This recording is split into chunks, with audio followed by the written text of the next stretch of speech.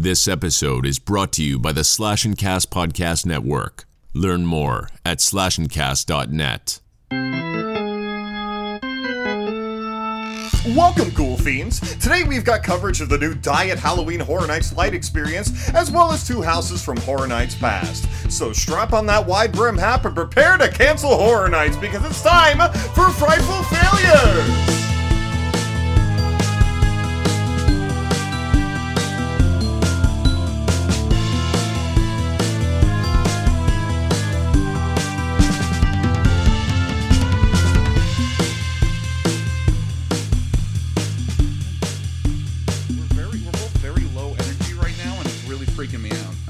Well, come on, we gotta up the energy, gotta get that energy, I was just gonna say, ham bone. Thanks. I'm glad my co-host is Jack Black now. Yes.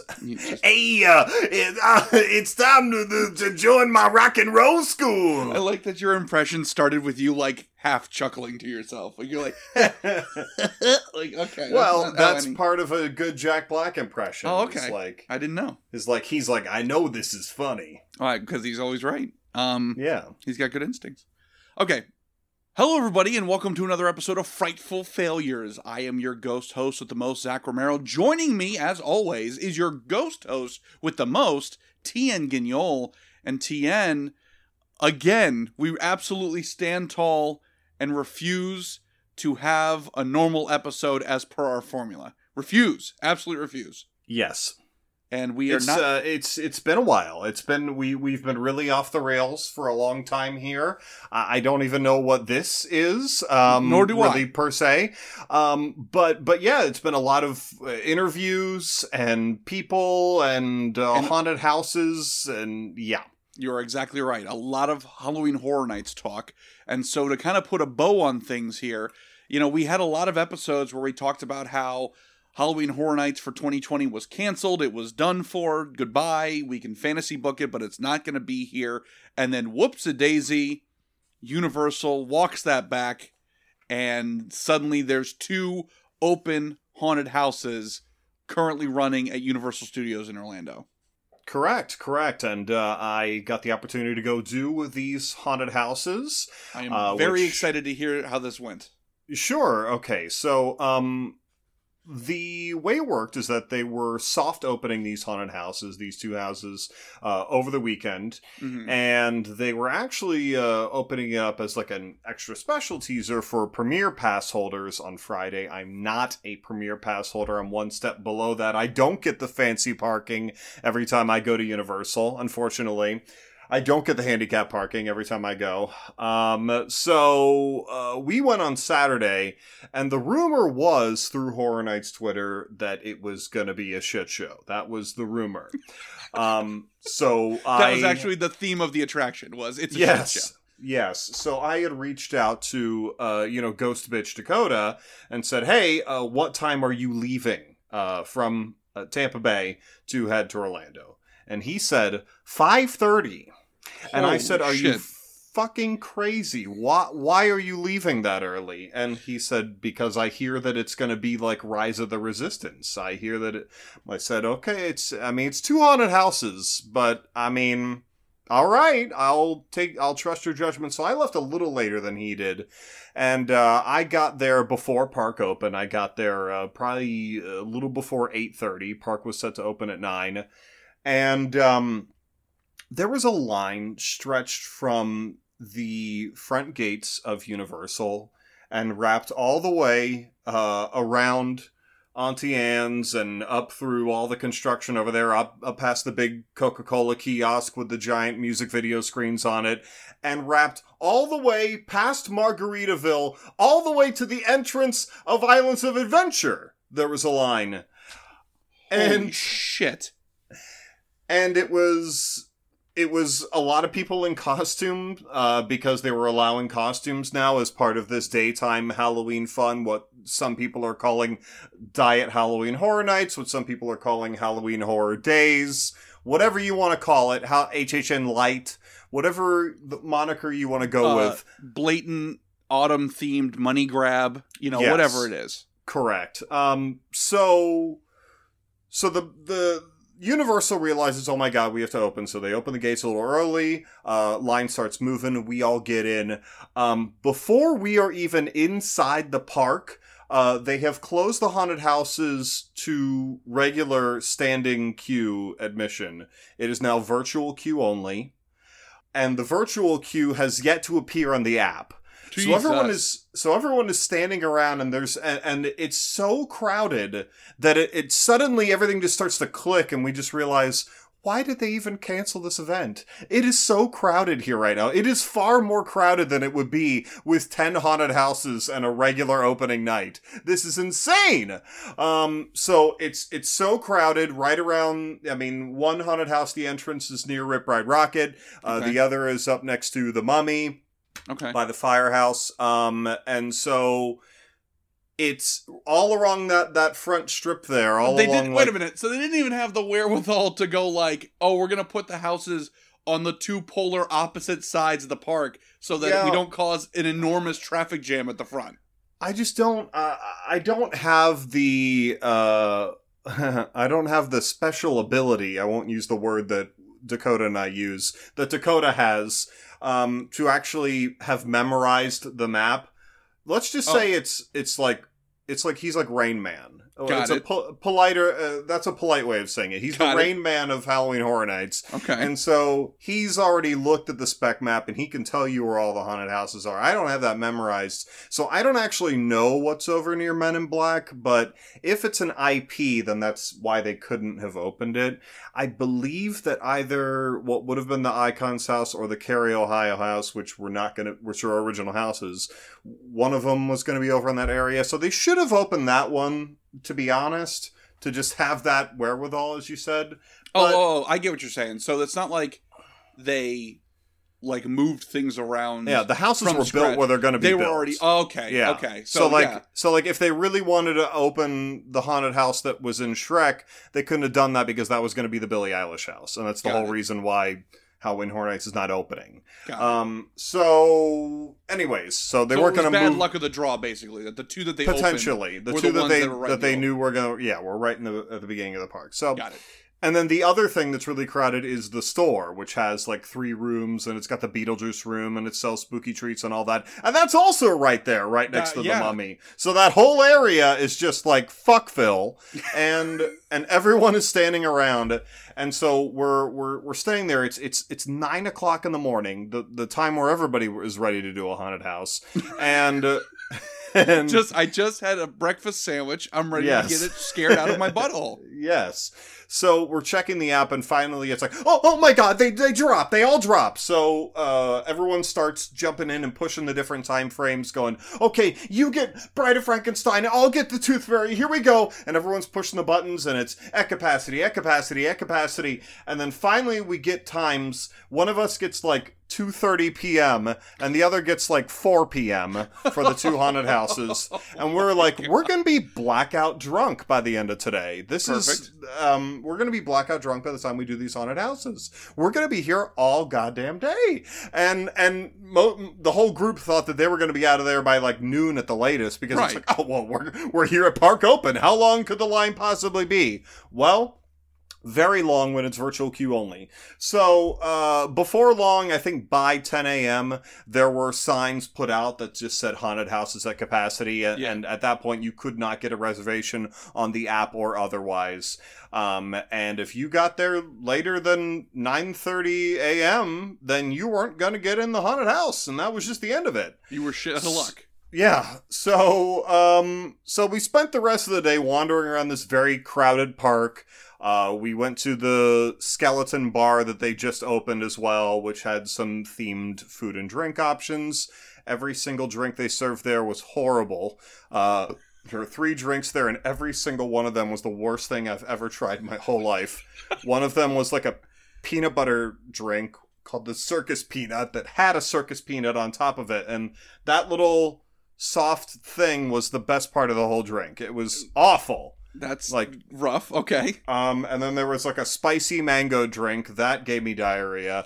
And then did it say that on the menu? Was it like spicy mango drink? Parentheses, gonna give you diarrhea. Well, if you want diarrhea, You know, so if much you're dealing with diarrhea, any sorts it's of- scary. Yes. Yes.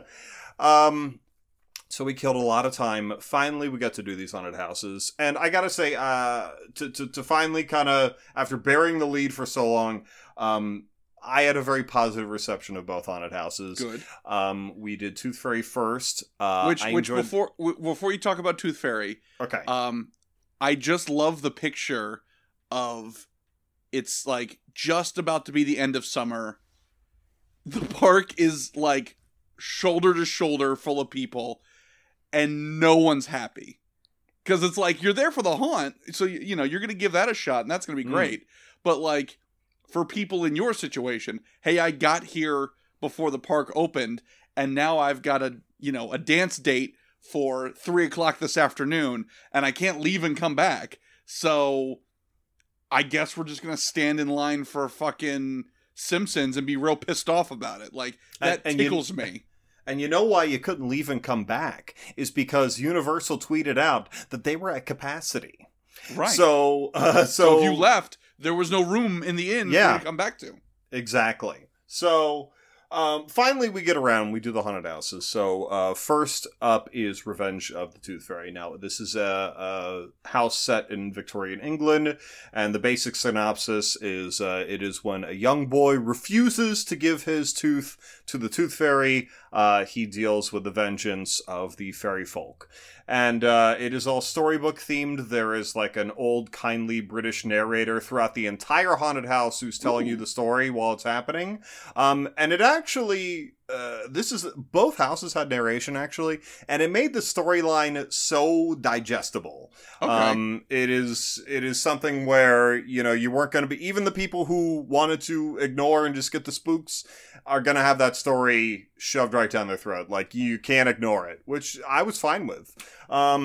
It had a really beautiful facade that was like an actual pop-up book, so it's all white, flat, like Paper Mario moving around, like moving pieces. And then once you get in, you realize very quickly what has been made as a change about these post-COVID haunted houses, which is that there is plexiglass over all of the boo holes. So when someone jumps out to spook you, they're up on glass, you know, just scratching away at it. And there's a couple other things. So the flashlight Nazis, as they're affectionately referred to, that usually keep you moving throughout the haunted house, actually now have the opposite job. They will stop you if you're getting too close to another group in front of you. They've got a big PVC pipe in their hand and a big like riot shield over their face, and they will hold their stick out in front of you and stop you from going into the next scene if you were trying to rush through and you're getting a little too intimate with a group in front of you. So that's good. So in that sense, it is simultaneously a much better experience than you could have possibly hoped for in a Universal Orlando haunted house, and a much worse because, you know, it's 9 a.m. and there's glass over all the boo holes. Right. But that said, you get plenty of time to appreciate it. Like I said, the stories are very clear. You get time to look at everything. You know, you're stopped. You're not rushed to the haunted house. You can walk as slow as you want. And overall, I'd say the house itself, Tooth Fairy, was good, had some good gore. Costumes were meh. They were all little tiny people. You know, they were all like 19-year-old girls that were all under 5 foot, were playing all of the fairies and children in that house. But generally good. Bride, the other house, is called The Bride of Frankenstein Lives. And the plot of that one is that Frankenstein's castle has crumbled and killed Frankenstein's monster. The bride is devastated and has decided to try and bring him back to life or build herself a new monster through the blood of the vampire brides, so the brides of Dracula. So she has set up shop, set up a new lab, teamed up with another old mad scientist lady. She does a new look. She's got a lab coat and everything, goggles, looks awesome. And her whole goal... Does she still have, like, the big hair with the white streak in Yep, it? she still has her classic hair. She just has a different costume over that. Yeah, her whole goal is to capture these vampire brides and suck out their life essence. And again, a good haunted house. It's got her narration throughout the whole thing, actually. She's like doing like journals, like lab journals, essentially. Like diarrheaing her whole process. She had the mango jalapeno drink. She did. So that was her first journal entry. So I have to be like, the big, nerd guy. So in the movie, in the Bride of Frankenstein movie, first of all, Bride of Frankenstein is not really in it. She's in it for like, I think collectively maybe like 4.5 minutes. She's just not in it. All of the scenes, if you ever picture the Bride of Frankenstein like in your head, all the scenes you're thinking of, those are literally her only scenes. Like her hissing, her standing there, and they like drop the veil that like makes her kind of like pseudo dress. Those are like her only scenes. That being said, the fact that we've made the leap canonically that she has Dr. Frankenstein's intelligence, it seems, when she's doing the narration, is it like a lady doing a classic Frankenstein voice, or is it like she's like, oh, entry number 1, I'm going to kill these vampires and da-da-da-da, or is it like, I'm gonna get the blood and put it on the monster? That would be pretty good if it was the latter. It's just that's like, what I'm saying. If need blood. Yeah, if they like build it up like, yes, she's going to recreate the monster, but that's still a thing, is like that she's still barely through Hooked on Phonics, and so it's just like leg not agreeing with rest of body, have to scrap and start over. You know what she needs is Muzzy, I think. That helped me. Yeah, I know it did. She's very well spoken. It's like, day 2, I've tried my best to harness this electrical power, but it's just not working the same way the doctor did. I'll need something stronger. Blood, that's the answer. So yeah, it's very talkative. She very much has like the doctor's intelligence. I don't know what the canon is. I think it's hilarious. I'm gonna go with Fred Flintstone logic that like a boulder bonked her on the noodle when the castle was falling down, and now she just woke up with a new personality. Yeah. The best scene in the house, in my opinion, is the facade scene where you walk in and there's like castle rubble, and you see up above you, like 7 feet up above you on a pedestal, is this giant beam that has fallen on Frankenstein's monster and like trapped him. And the bride is over it and she's like trying to lift it and it's budging. And it's just like coming back down and she's like screaming in agony trying to like get this beam off of him. And it's cool. It's a good effect. It looks good.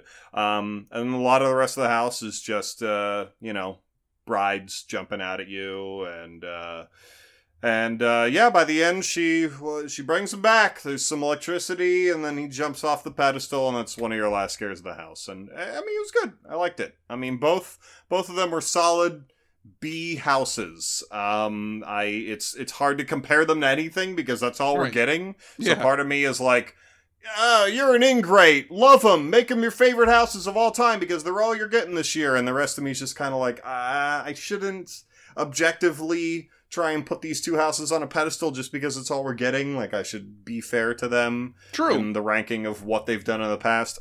I don't know, but that's the full thing. That's it. That's Halloween Horror Days.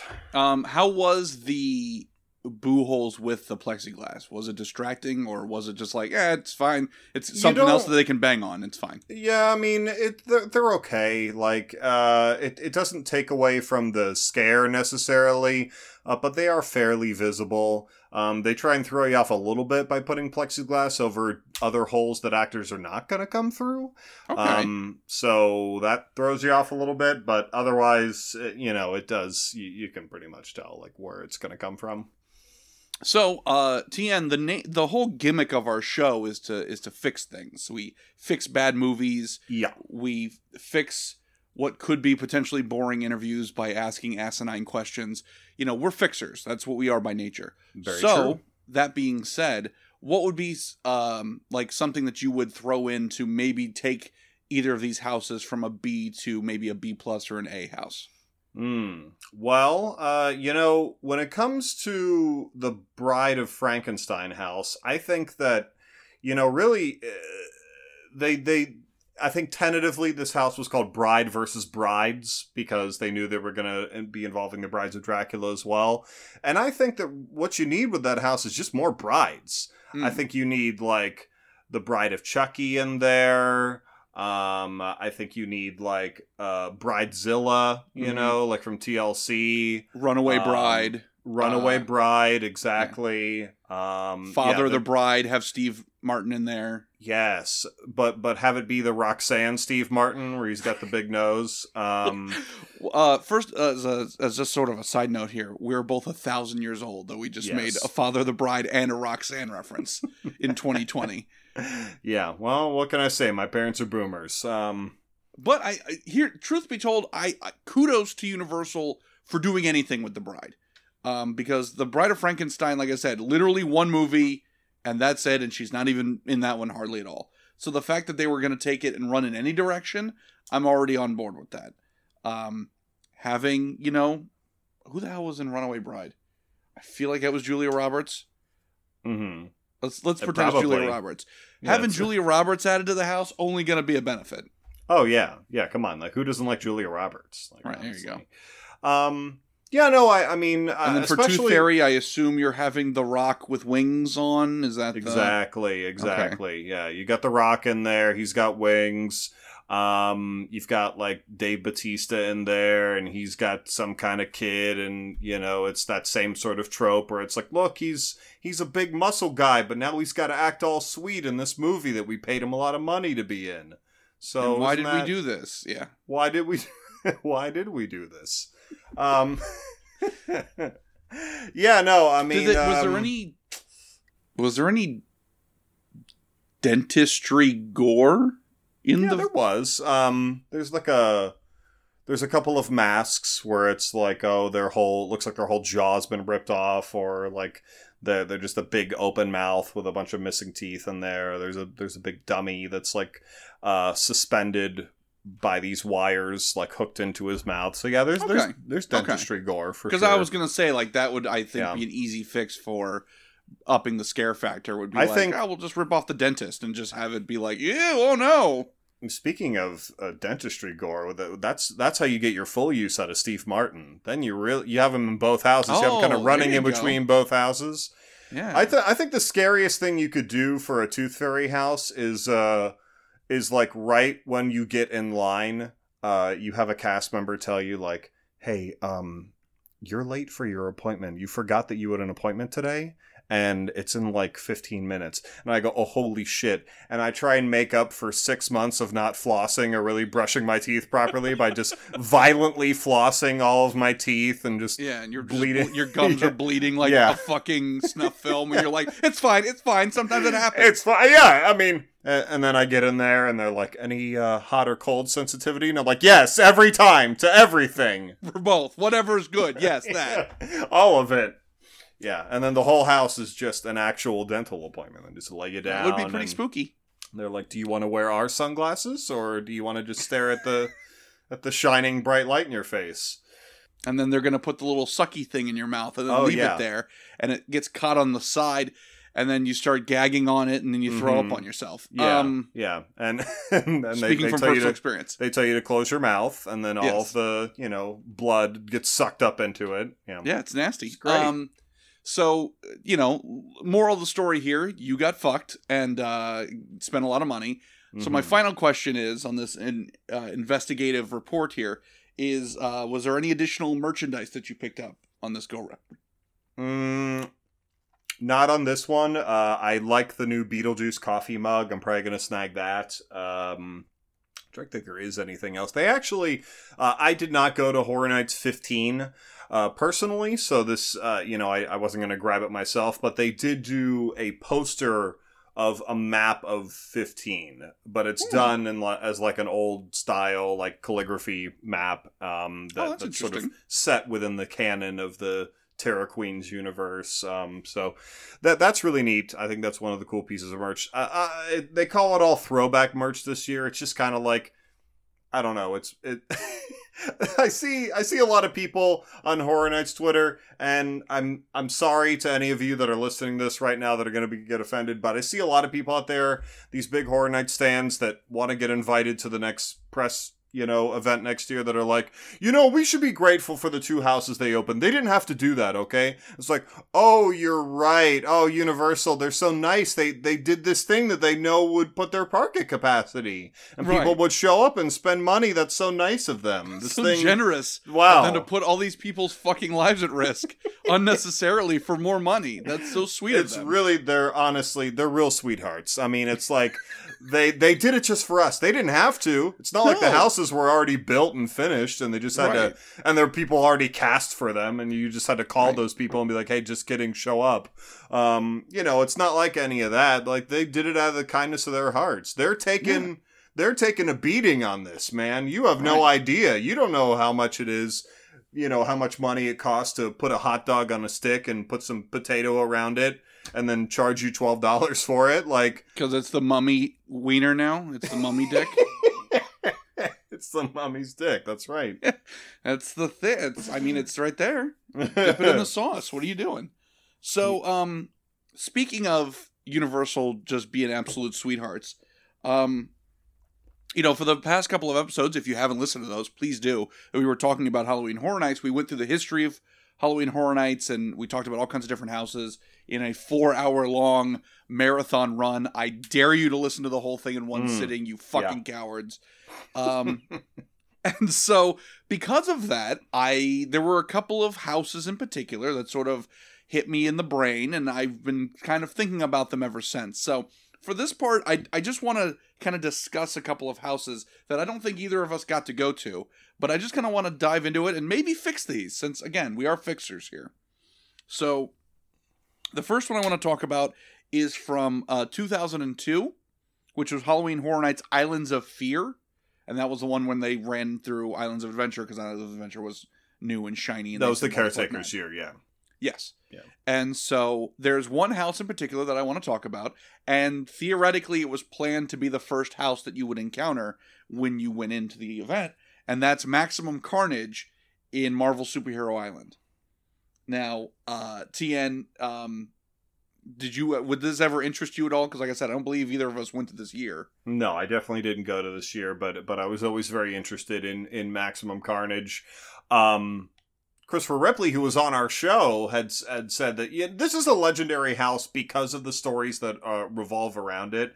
And to this day, even though there was a documentary made about that year on the Travel Channel, so much is just hearsay about that house. Some people are like, oh, yeah, well, I hear that if you go in, there's just like Captain America's body's laying there and his shield is just like decapitated him. And there's no way of verifying any of this. I mean, no, you're absolutely right. This has a big, there's a weird, even though it's 2002, like the internet's a thing, like you can document things at this time. It's not like it's in the fucking 1800s, but there's just not a lot of like concrete evidence in this house. It's like you said, it's a lot of like, oh well, my uncle works for Universal and he said that one time they had Carnage come out and shit blood and everyone freaked out and they had to close it for 2 weeks. Like, it's all fucking, old wives' tales and things like that. But what we do know is that the idea was, what if the villains won? What if the super villains won? By night, good has been crushed. The villains have won, and humans are in danger. This land morphs into Island Under Siege. So you walk into this, like, hideout that I guess is run by Carnage. He's the one who is, like, the leader of the pack here. And all the heroes are dead. Your major superheroes are dead. And for some reason, the Punisher's there at the end with a flamethrower, because he's a bad guy now. And so There's also one of those old wives' tales is there's like unclear testimony on whether or not Carnage was even in the fucking house. Like there's people who were like, yeah, no, I went through the whole house twice and I never saw Carnage once. And then there's some people that are like, no, he was on a podium at the end. You missed him. But in any case, I think ballsy enough having a house built around the supervillains win, the superheroes are dead, there is no God, there's no refunds. Well, apparently, they run through the whole fucking season. Marvel finds out about this and is pissed off. And according to what I could research, Marvel was so upset because their point was, what if a fucking kid goes through this house and sees Captain America decapitated and says, I guess that's the end of Captain America. Time to cancel my subscription and not read Captain America books anymore. To which my argument is, why the fuck is a stupid kid going in the house? And if he truly believes that and no one can convince him otherwise, then fuck him. He shouldn't be reading comics anyway. Yeah, I love that logic. Like, if a 10-year-old went to a comic book store after that and saw, like, new this week, like, on the news shelf, a new Captain America comic, they're like, that's fucking bullshit. I saw him dead with my own eyes. I saw the corpse, okay? I looked at it. I saw the deadlights. I ain't buying that shit. I don't care what Red Skull says. Yeah. But Marvel, but apparently Marvel was so pissed off, they never allowed them to do anything, like, extraneous with the Marvel brand again. It was just like, you got the rides, you get the merchandise, and fucking nothing else. We're doing the J.K. Rowling thing now. You can't have fun with us anymore. I also just love the idea that if they were doing Maximum Carnage, which first of all has nothing to do with any sort of Carnage storyline at all, I've always thought that Carnage was one of the worst written characters of all time because he's wait a minute. This is the hottest take I think we've ever had on this show. You're pissing on an entire generation of nerds from the 90s. So why is Carnage terrible? Why is he the worst written character? Because in concept, he's wonderful, and I fully believe, I have not actually taken the time to read them, but I know that there have been a lot of modern Carnage stories, Carnage USA and shit like that, that I think have written him better. But back in the 90s, they were like, yeah, he's a serial killer. He raped your mom. Like he, you that was the literally reader. The first comic. That was the first issue. It was like, Carnage you open it #1. up and it's a drawing of your own mother. I don't know how they pulled it off. It's very expensive. But whoever yes, it really was. But then whenever he's actually on the loose, he's just writing like Carnage rules on all the buildings. And he's like, Carnage is super cool. Like, that's his. If he could choose to graffiti anything on the side of the building, but he writes, Carnage is a cool guy, don't you think? And I always just thought that was very silly and stupid. I feel like it's like a monkey's paw situation. They were like, okay, what if this villain was like the Joker, right? Like he's like psychotic and he kills and like you can't get a good grasp on him because he's that crazy. But he's got the powers of Venom. And they were like, yeah. And they wished on a monkey's paw and then the finger went down. It was like, oops, the Joker is like the Cesar Romero Joker. So he's like, I'll pound you to a pulp, Spider-Man. And then it's like, oh, say that now, Carnage. Ooh! Like it's just... It backfired on him. But, okay, so regardless of Carnage, alright, so... Well, and also, as a quick aside, my judgment call on Carnage is he's lame as fuck, because any villain that's like, hey, he's this villain, but edgier, is a terrible call. Like, he's like Venom, but edgier. I agree. Like, that's not a good call. I agree. Come up with your own shit. So, whatever they said to Marvel prior to building this haunted house, obviously Marvel didn't really know what was going on. So you would think that they just would have gone buck wild. They would have had, like, Doc Ock in there, like, I don't know, like, using his tentacle arms to, like, rip somebody apart. Like, they would have just done all the top Marvel villains or whatever. But then, like, everything that I can find on it is, like, it was Scream and Mephisto, which Scream, who's in the ride, who's never even really been a fan favorite. No. Who nobody even hardly knows. And then other than the ride. And then Zorn with an X, I never even heard of that. And then at the end, they're just like, but also the Punisher.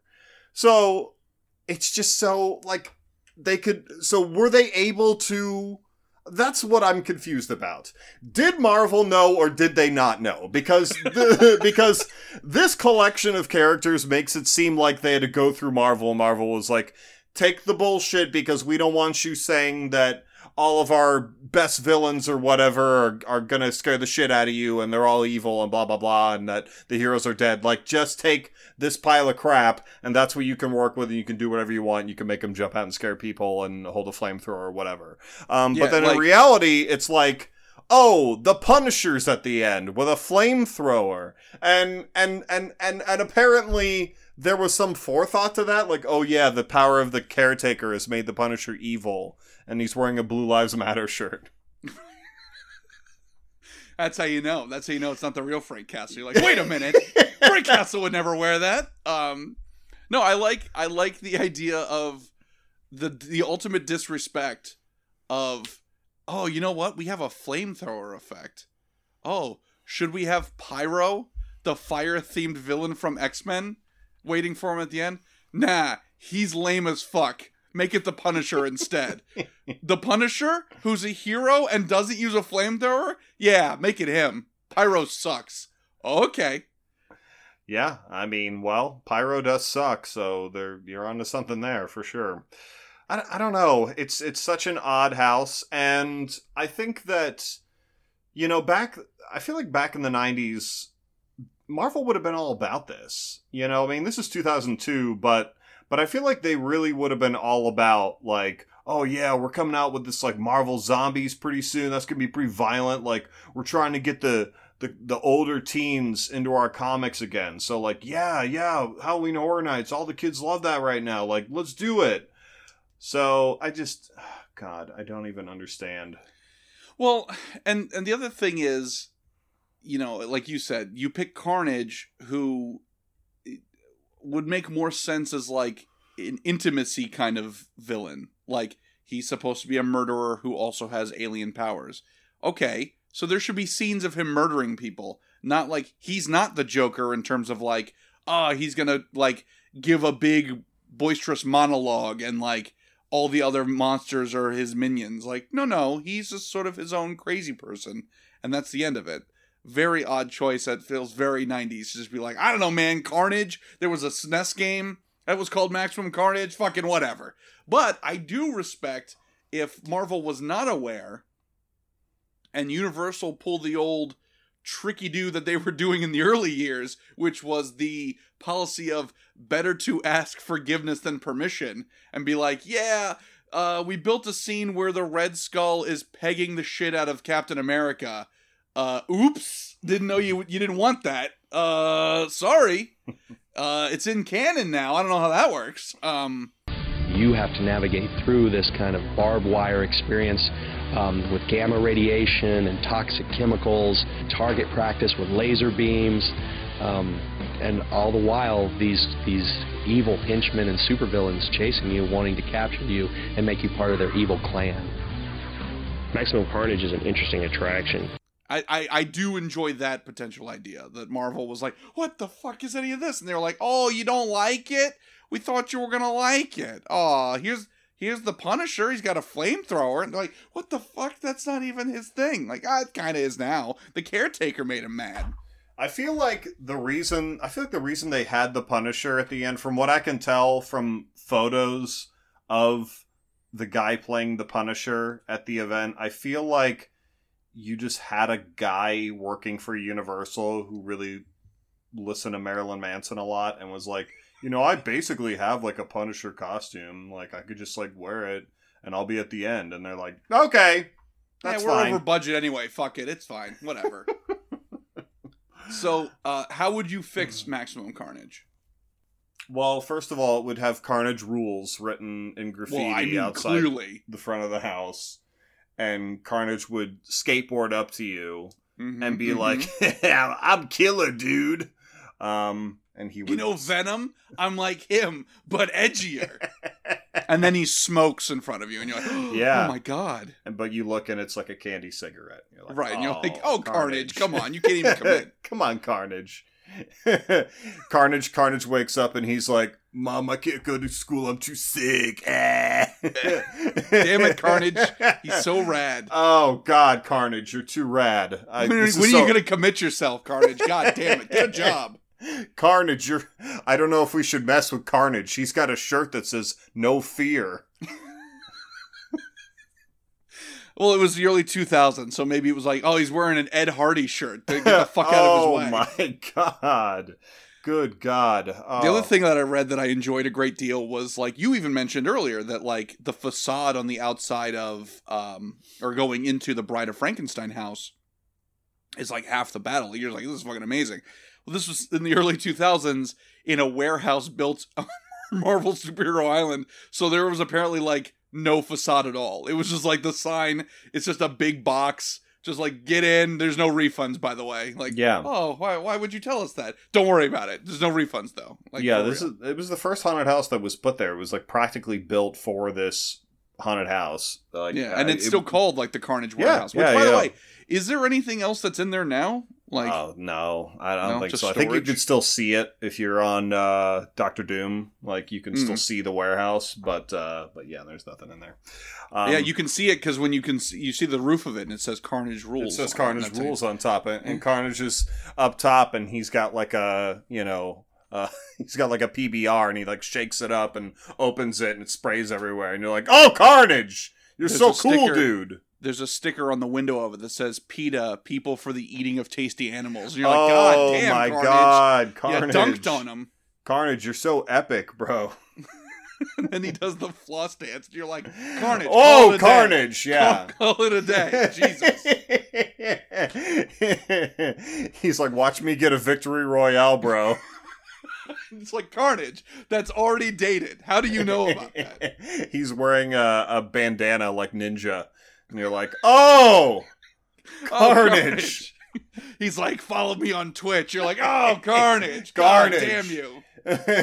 He's like, bro, I made fun of Dr. Disrespect and I got banned. It's like, oh, Carnage. You're Carnage. You're epic, man. Damn it. Oh, God, you're so cool. So cool.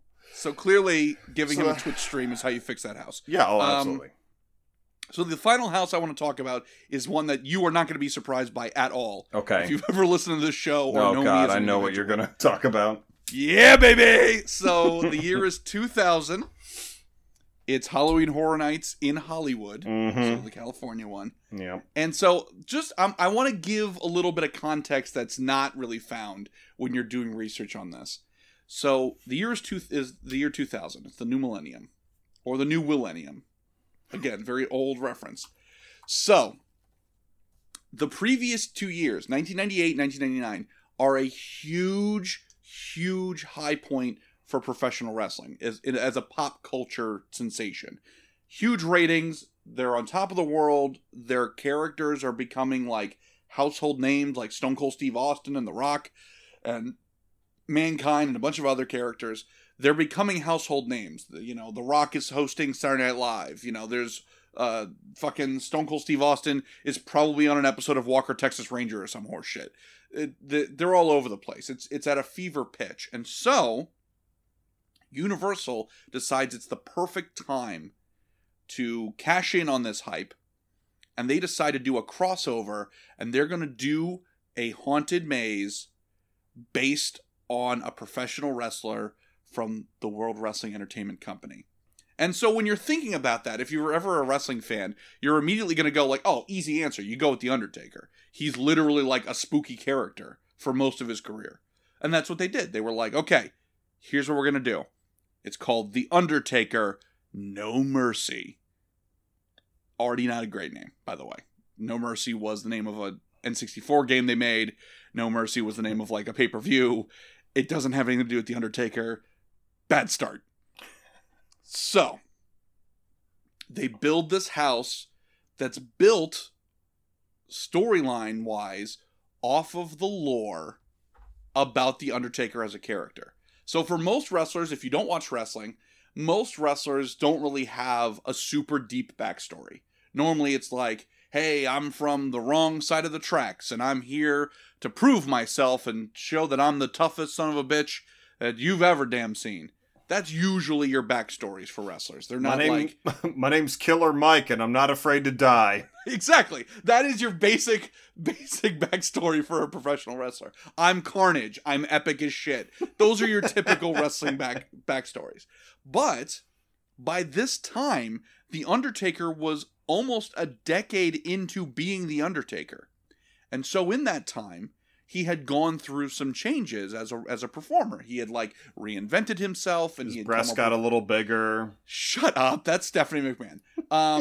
Undertaker, started as literally an Undertaker. Had a big black hat, and all of his matches, if he was fighting TN, he would be the promo leading up to it would be Undertaker was building a TN-sized coffin that would have Cheeto dust on it and a drawing of a dick, and he would be like, "You're going in here," and you'd be like, "Oh no!" That was literally his shtick. And then he had a manager named Paul Bearer who would just kind of repeat things in a high shrill voice. So again, he's got a TN-sized coffin, Cheeto stains, crude drawing of a penis on it, and he's like, "You're going in here, TN," and then Paul Bearer would be like, "You're going in here, TN, dick and balls and all." That's how that would work when he first got started. He was literally a zombie mortician. That was literally his beginning character. But over 10 years, you can't just be zombie mortician for 10 fucking years. So then it's oh, well, now he's just sort of this gothy badass guy, and then okay, now he's almost this weird culty Satanist guy, and okay, cool. And then he has a cult at one point, holy shit. And then it's he's so cool and so popular, he's Venom, so then we need a Carnage to come in. So then he has spin-off characters who are also connected to his lore. So he's got a half-brother named Kane, and blah, blah, blah, blah. Okay, great. Oh, I didn't realize that Kane was supposed to be Undertaker's half-brother. Half-brother, because Paul Bearer is Kane's dad, but not Undertaker's dad. I don't remember. Anyway, so the point being, technically speaking, there is a lot of lore for this character. Technically speaking. However, that lore is not expressed in a normal narrative state. Meaning, there was never a TED Talk or a PowerPoint about by the way, here's how The Undertaker got here. Yes, he has lightning powers. Yes, he's lost every buried alive match that he's been in because he's the only guy who could reasonably come back from the dead. And so if we write ourselves in a corner, he can always do that and da-da-da. No. It was just for a week in 1998, he's Kane, when I burnt down our family home and you were in it, I didn't give a shit. You're like, oh man. And that's another piece of the lore. So I bring all that up because that's what they built the aesthetic and the narrative of this haunted house. But the problem is, when you put it all out there, when you take the lore chronologically and you put it as a real performance piece in a real 3D space, it becomes abundantly clear that it is the stupidest shit that anyone has ever conceived for a narrative. And it doesn't make sense. Things go against other things. They don't mesh well. And so already this house was doomed to begin with, because not telling a new narrative, but going nope, that's his part of his fucking thing. You're already making a house that it's going to make zero sense to, 90% of the people going through it, and the other 10% are big wrestling virgins who are well, actually, he wouldn't have known Paul Bearer by this point, so that's a little sketchy. This house is for no one, okay? Already bad news. Now, here's the part that I love. In order to promote this year of Halloween Horror Nights, they actually had The Undertaker go through the haunted house. And they filmed it. Okay. A couple of issues with that. You remember how at the beginning of this rambling I said that The Undertaker would reinvent himself to stay fresh and sell more merch. In 99, he was like King Satan, and he had a whole cult, and he was super scary, and it was perfect for a haunted house. In 2000, he got tired of that. And so his character at this time is that he was a cool biker dad. So, A, you have to include a room about that in the haunted house. So, hey, randomly, here's pretend motorcycles. But also, B, you have Undertaker, who doesn't look like Undertaker, walking through this haunted house. Like, he's got jeans on, he's got like a black leather vest on, and sunglasses inside because he's the coolest motherfucker in the room. He's cooler than Carnage. He is. Don't tell Carnage that. He'll lose subscribers. But here's the big question that I ask. What were they hoping to have happen by filming The Undertaker, who is a very large, very scary man, walk through this haunted house? Were they expecting him to scream and pee on himself on camera and thus undo 10 years of work? Like, he was going to walk through and like some like college sophomore dressed as Kane was going to hop out as half his size and go ooga booga, and Undertaker was going to go ah and pee on himself? No. So what happens?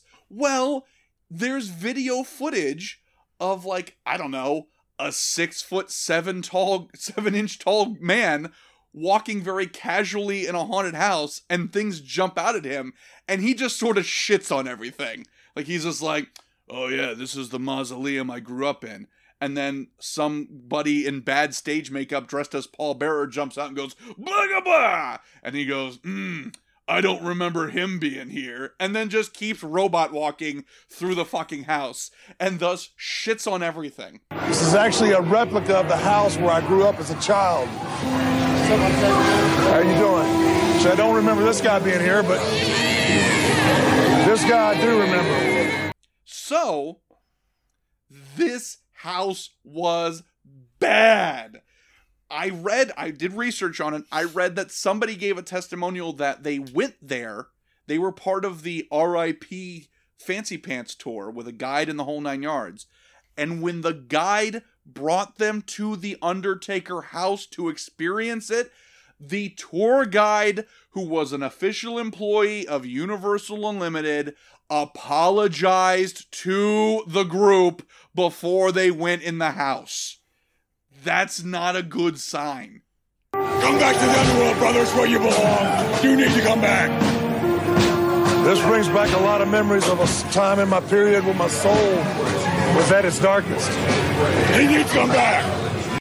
And so the house was received so poorly that it fucking killed Halloween Horror Nights in Hollywood for several years. That is impressive. To not just be like, I'd maybe grade that like a C grade house. That wasn't that great. No, to go, that was so bad, I don't ever want to see that kind of fun in my state ever fucking again. That's bad. There are people who have died on roller coasters and they're like, hose it down, it'll be fine, leave it open. But the fact that this was such a pile of shit that they were like, no more haunted houses. Go stand in the corner, The Undertaker, you suck ass. That's fucking impressive to me. And I wish desperately I could have gone through that house. I wish that Universal and Hollywood had embraced The Undertaker killing Halloween Horror Nights as canonical lore. Oh, like, that would be fucking great. That it's like Halloween Horror Nights was murdered by The Undertaker, you know, and you have like you have him like cut a promo in his garage where he's just like, you know, I've killed dozens of people, but the biggest death of all is Halloween Horror Nights. And then like years later when they bring it back, they just have The Undertaker out in front of the globe, like sit up in his coffin and be like, I'm back. They should have opened with an Undertaker haunted house when they reopened the event. Absolutely should have. They should have used that as like the teaser image for the year they were coming back. It was like, by the way, 8 houses, and they're all themed around the Undertaker. You'd be like, oh my god! One house for every era of the Undertaker. There you go. Perfect. Yeah. Does Perfect. he have that many eras? I mean, 100% he does. There was one time he broke his nose legitimately and was like, okay, well now I'm just the Undertaker with the Phantom of the Opera mask. That was the fucking solution. And he was just like, meh, that's me now. So yes, he definitely has enough.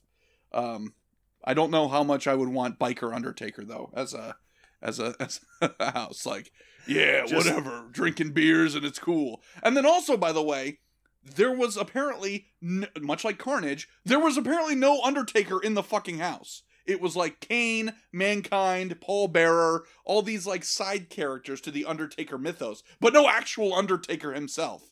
Huh. And again, you're dealing with a premise built around wrestlers. You're not going to hire wrestlers. So therefore, when it's like, well, Kane is 7 feet tall, 300 pounds, he was burned almost alive as a child, he's a fucking nightmare. And it's portrayed by someone who's like, I'm 5'11", I'm a little husky in the middle, but I have this boo-boo mask on, and I've got red and black pajamas, it looks like? Whatever, that's fine. It's not going to have the same fucking effect. And it didn't. Yeah. I think that for the Biker Undertaker Haunted House, just theme that around Hot Rods, the movie. Because it seems like that's what Undertaker would be really into in that era. Like, just motorcycle dad. Like, yeah, basically. This is epic. He's like, yeah, guess what? Trump Nation, baby. You're like, oh, no, Undertaker. Oh, Undertaker. I think that, the great irony, and this is how you wrap it all up with a bow, is that Biker Undertaker definitely would put a Punisher logo on his bike. Oh, absolutely. But it would be a Punisher logo that had, like, one blue stripe on it, Yeah. Yeah. Like, this is cool, man. Also, it would be great if you did see Undertaker at the end and he was like given some kind of crazy speech. Like he was like, and I swear to God, you're going to rest it. And then Brock Lesnar just busts through the wall and just power bombs his old bones into the ground. Like, you're fucking dead. This was 20 years of work and we've thrown it away because Brock Lesnar eats fucking cars. Fuck you, old man. And then that's the end. No refunds. Is that canonically what happened? That is 100% canonically what happened. Undertaker was literally undefeated at WrestleMania for like 20 years.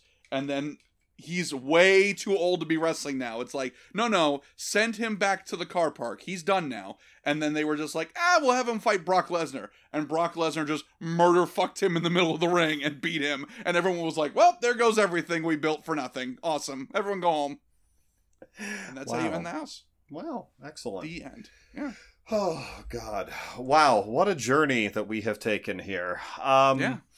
Yeah, well, I think that the thing about Hollywood is that it has had a lot of ridiculous houses. It is, we talked about how even Orlando, in the 90s was sort of the Wild West. Hollywood really didn't give a shit for the longest time and still kind of don't. And they have this creative director, John Murdy, who I think might still be the creative director to this day.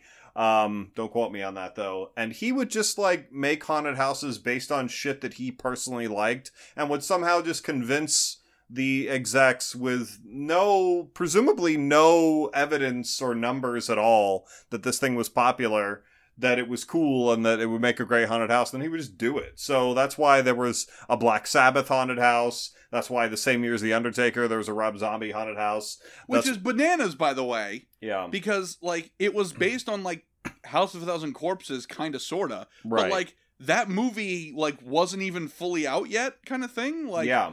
So, like, it didn't even have a fan base yet. It wasn't like, oh, yeah, Captain Spaulding. Like, it you would just go in there and be like, what the fuck am I even looking at? It wasn't out. I believe, if I'm not mistaken, that the reason why House of a Thousand Corpses got funding is because Rob Zombie said, hey, this haunted house was popular, and I basically used the same characters and concepts. So he was the haunted house was like a demo to like show that it would work.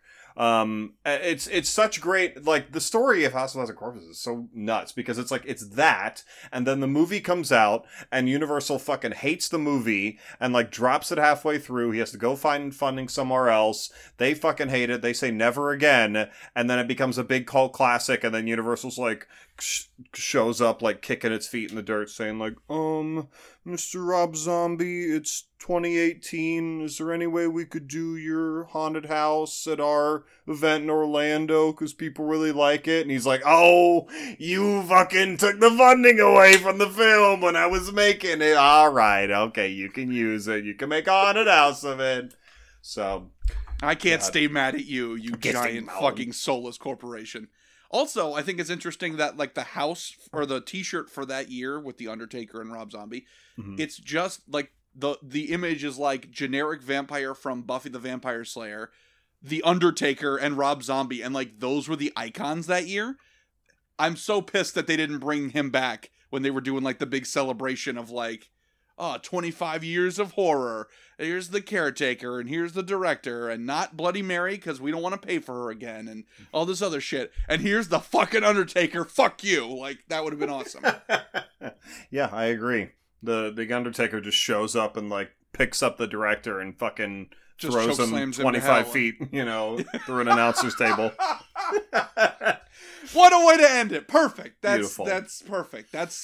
It's better than Fear Factor. Yeah. All right. Well, if you are listening to this episode, and if you have listened to any other episode, the biggest thing you can do to help us, even if it takes a minute of your time, is just leave us a review on iTunes or wherever you're listening to this podcast at. Please, that sort of feedback is so essential for a smaller show. Again, we're extremely grateful for the Slash and Cast Podcast Network to be a part of that network with a bunch of other great shows. But you, the listeners, are like the main thing that's going to get us out there. So if you laughed once, twice, 3 times, as many times as you laugh, that's the amount of friends you have to tell about this show. So that is the contract that you have signed by listening to this episode. If success is like a recently deceased reanimated monster, you, the listeners, are the vampire bride blood that we have to splash on it for some reason, and then question mark, it comes alive again. So we need your help. If this show is The Undertaker, then you are the pallbearer who has to go up 10 octaves and just repeat whatever we said and say, oh, this fucking show, you gotta check it out! There's so much diarrhea jokes. It's amazing. Yeah, that's you. That's your role. Thank you. Thank you for listening. Thank you for supporting. Follow us on social media. And until next time, on behalf of Tien Guignol, I'm Zach Romero. And as always, continue circulating the tapes.